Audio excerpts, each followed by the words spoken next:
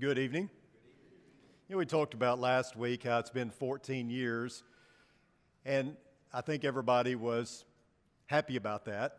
I know I am. I hope you are. One of the things, though, that I've noticed that's a negative being here 14 years, is it becomes a lot harder to come up with lessons and ideas without repeating yourself. And I'm sure you've noticed that on our Sunday night series, at the first of the year, I always like to do something that pertains to better Bible study. And so this year I thought, well, we'll talk about some of the more misused and abused pieces of Scripture in a way to hopefully help us to be better Bible students. But within that, you've also probably noticed that some of this is a repeat of some things that we've said in the past.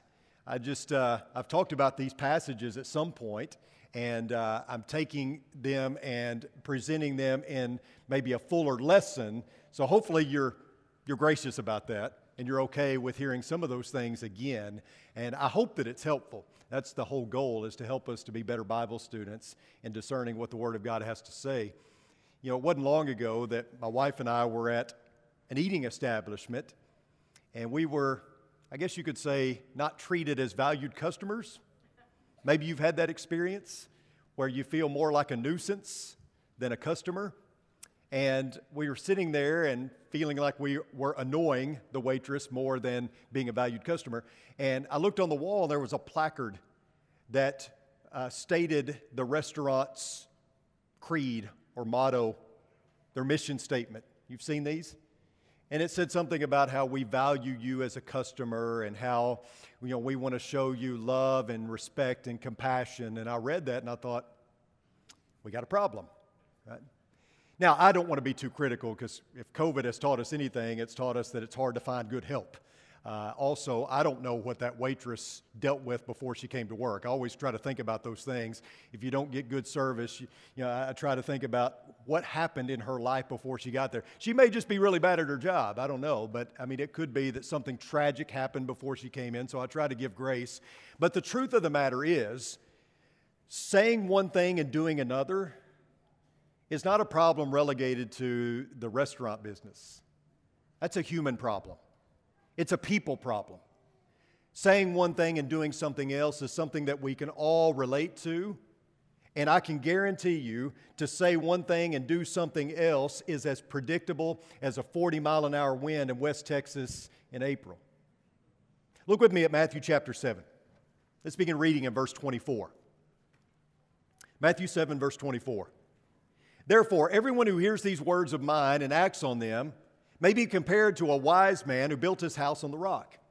And the rain fell, and the floods came, and the winds blew and slammed against that house.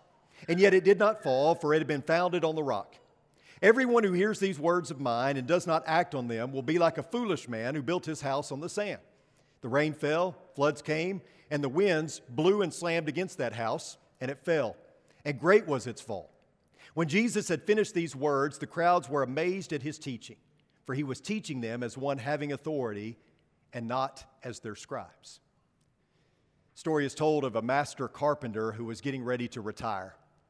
He had put in a full career, and his contractor was upset because he was losing the best carpenter he had ever had. But the carpenter said, I need to be with my wife and enjoy some quality time with her and just some peace and tranquility. And the contractor understood, but he said, would you do me a favor? Would you build me one more house before you retire? And the master carpenter reluctantly agreed. He was really wanting to retire, but he felt like he owed the favor to his boss.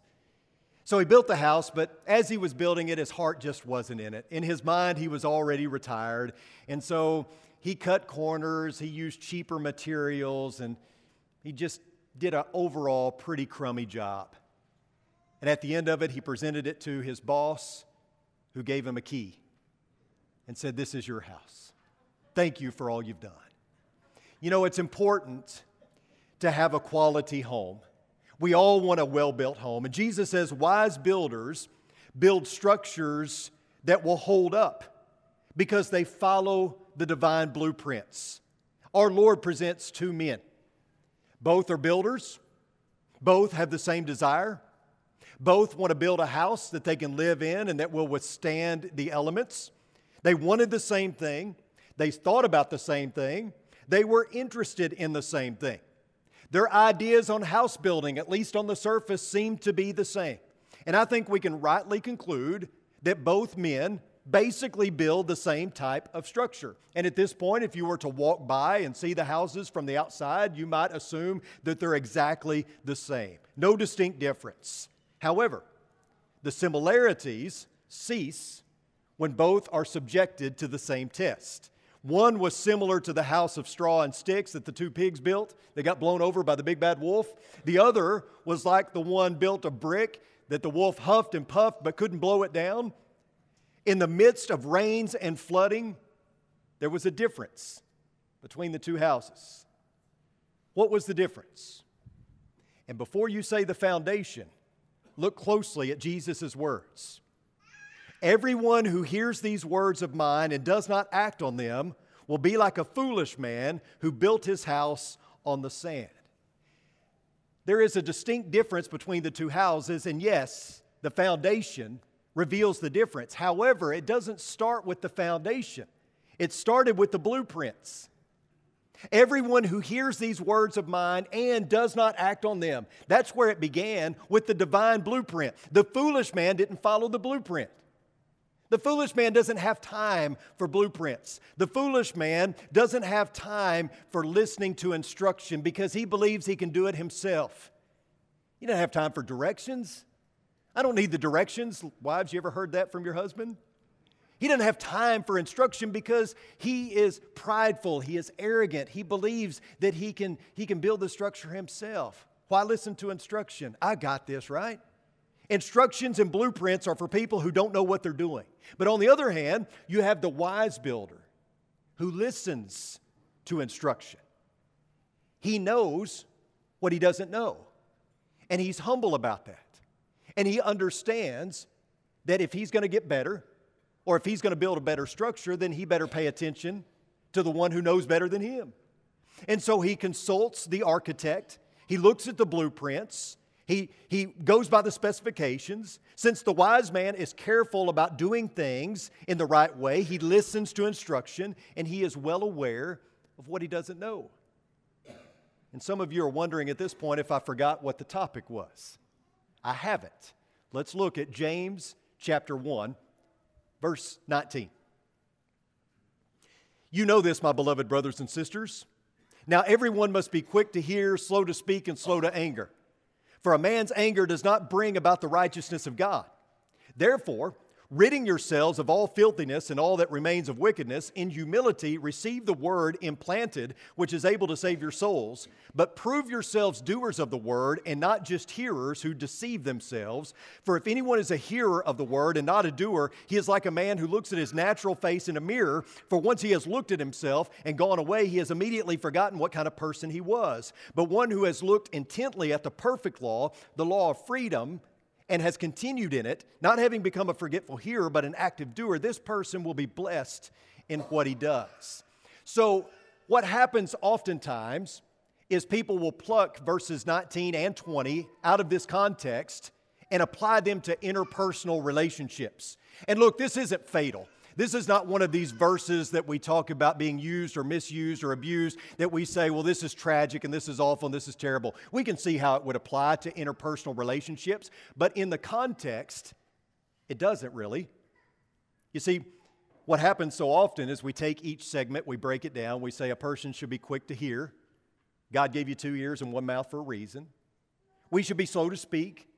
God gave you a tongue and He gave you a cage around it. We say that we should be slow to anger. Christians should have a long fuse.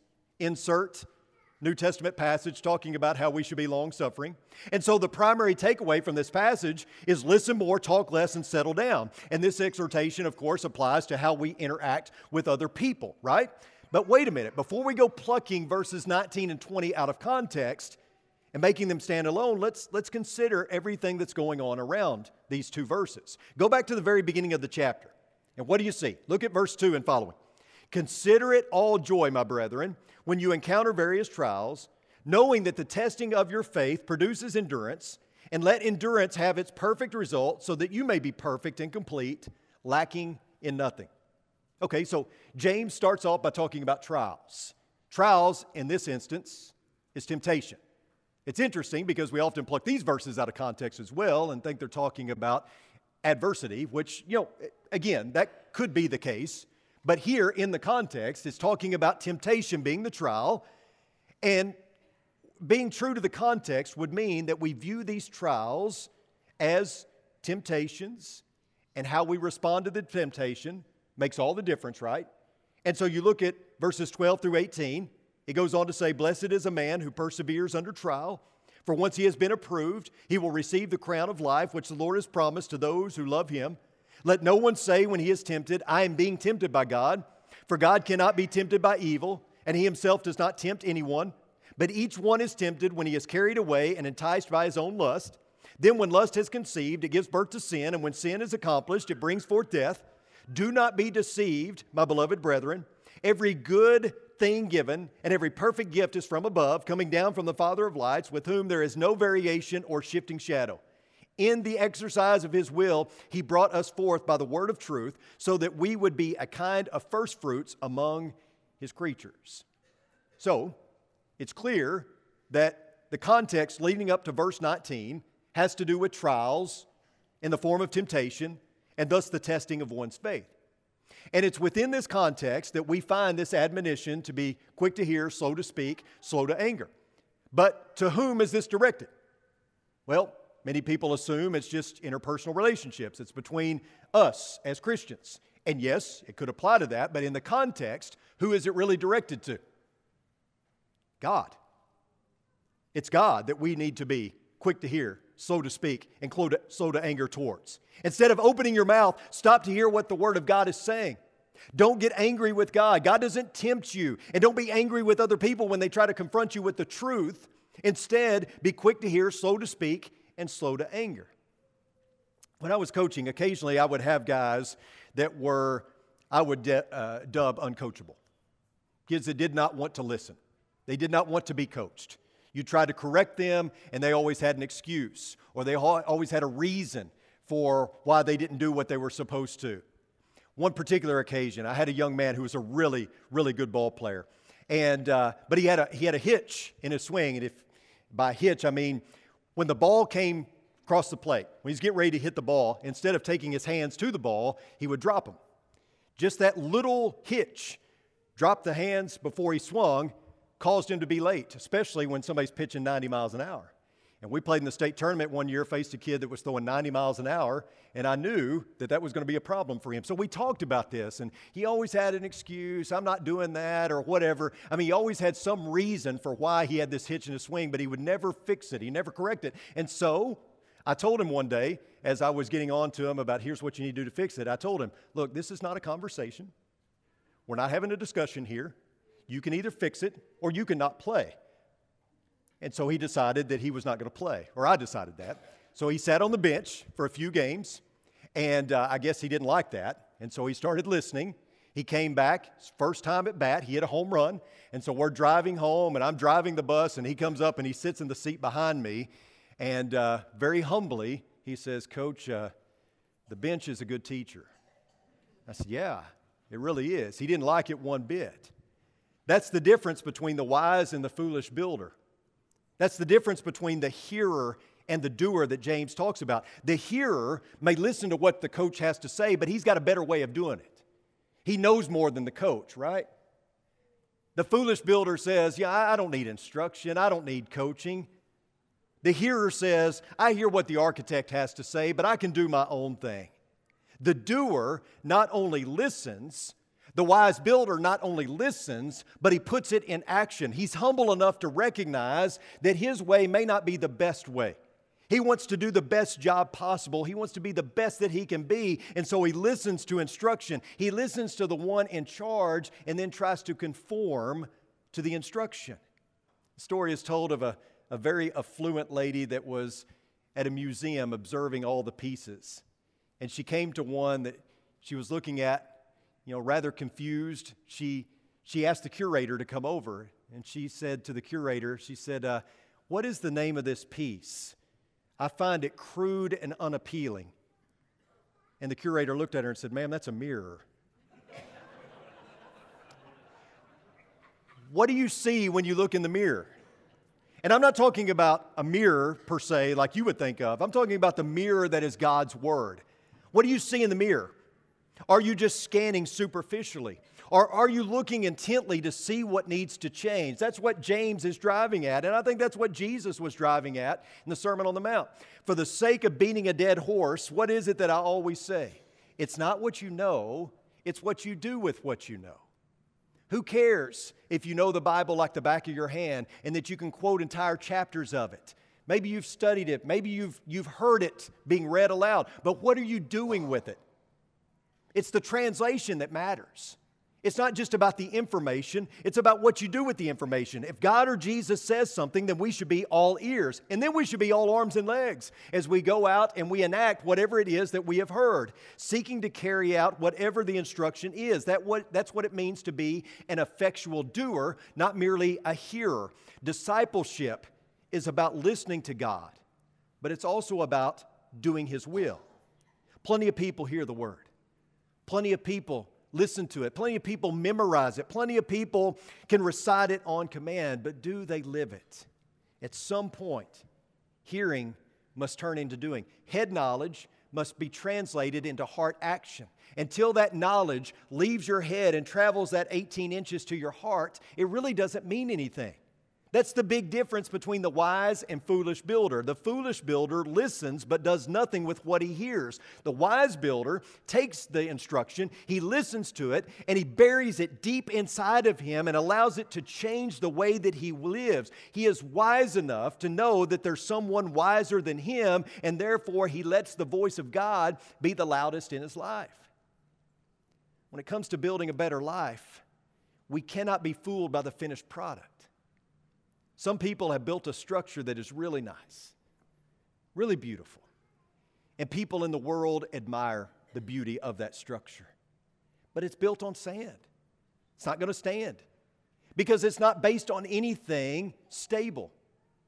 It's shifting and it's moving all the time because they never dug deep enough to plant the piers or the beam. They never built it sturdy enough, and so therefore it's destined to fall. The wise builder, though, takes time to build a proper structure because building is a serious undertaking. And if you want to do it right, it takes time, it takes energy. You know, by the world's standards, some people have built a structure that seems stable and secure and very appealing. Others look at it and say, wow, how blessed they are. They're extremely impressed, maybe even jealous, but the truth of the matter is, it's built on sand. Through the parable of the wise and foolish builders, which, by the way, we're going to get into this deeper this summer. We're going to do a series called Summer on the Mount, and we're looking at the Sermon on the Mount all summer. And we're going to look at this Matthew chapter 7, this particular parable that Jesus tells about the wise and foolish builder. We're going to look at it more in depth. But one thing, I'll give you a preview.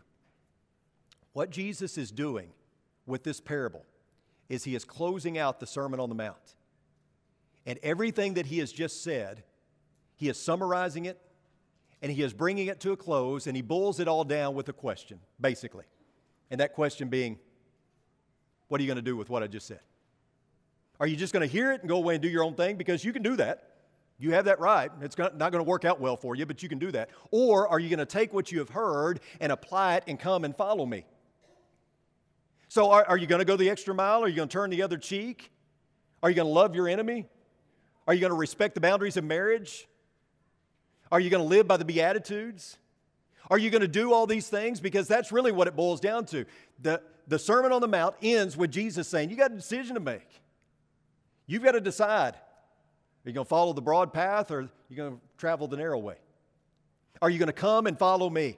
Are you going to hunger and thirst for righteousness? Are you going to be gentle? Are you going to mourn? Are you going to be pure in heart? Upon hearing the words of Jesus that day, the people had a decision to make, either to ignore the words or to live by them, whether to build a proper structure, one that is built on the foundation of Jesus Christ, or to be like a foolish builder and walk away. We have to decide if we're going to build according to code. And understand this, everyone is a builder. Everyone who is here tonight is a builder. Every one of you are building something. Hopefully, you're building on the solid rock that is Jesus Christ and His teachings. You may not be, but everybody's building something. We're all either building on rock or sand. We're all either building according to code, following the divine blueprint, or ignoring the architect in favor of doing our own thing.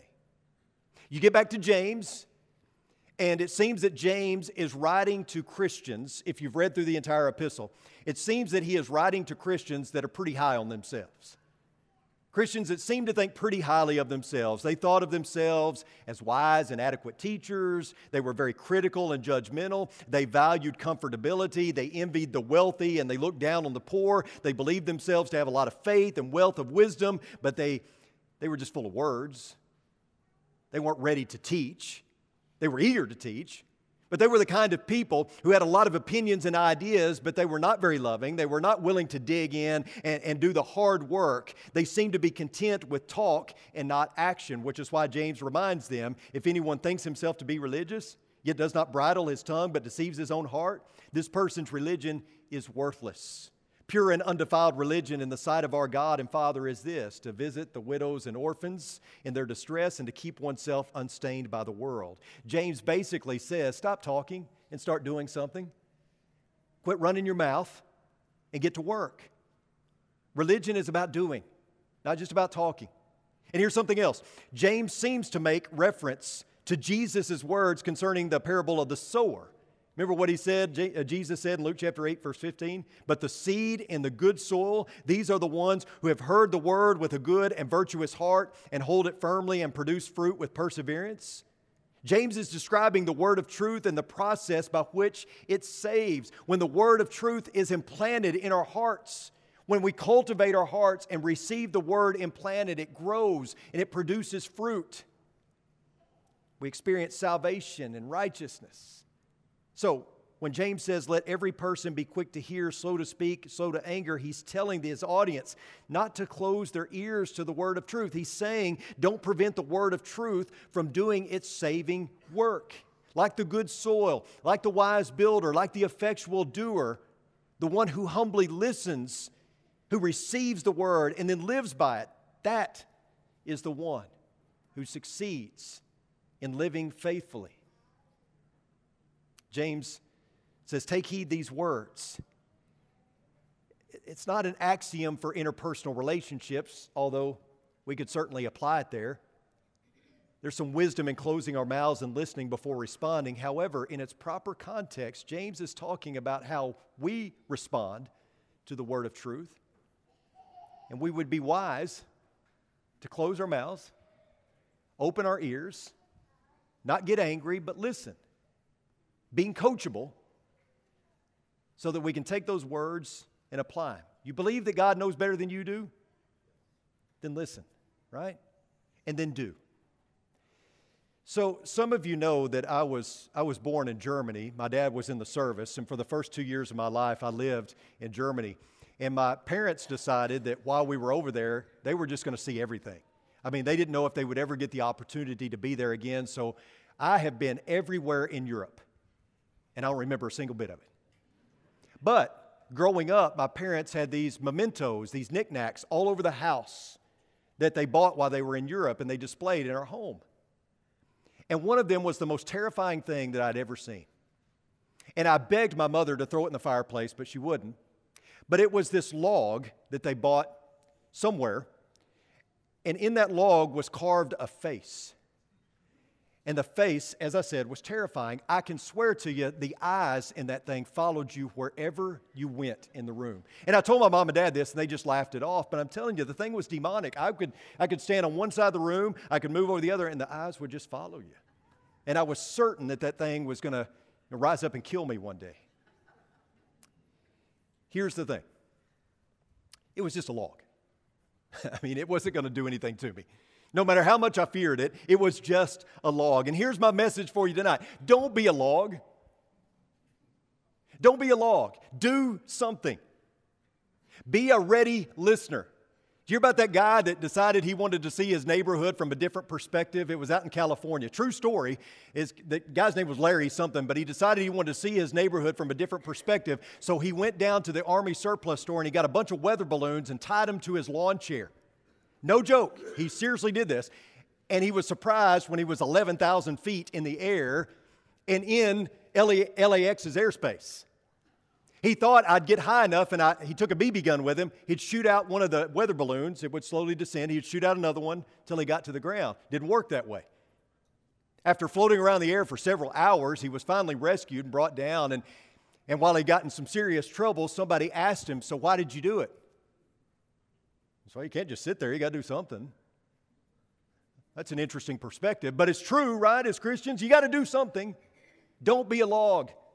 Get up and do something. It's not enough to hear God's word. You got to act. So let's be all ears. Let's be all arms and legs. Let's pray. Our most kind and gracious Heavenly Father, thank you for so much for loving us, for sustaining us, for this church, for worship. We thank you so much for the price that was paid on our behalf. And God, may we show you each and every day how grateful we are by the way that we live. Not just hearing your word, but truly listening and allowing you to be the loudest voice in our lives, seeking to make a difference in the world around us. God, thank you for this time that we have to gather. May we be a light in the world as we scatter. It's in your Son's precious name we pray. Amen. If we can help you tonight, as we say every week, there's no excuse to leave here without being right with God. So if we can pray with you, if we can study the Bible with you, if you're ready to take that next step in faith, if you're ready to put on Christ in baptism, whatever your need is, come now as we stand and as we sing.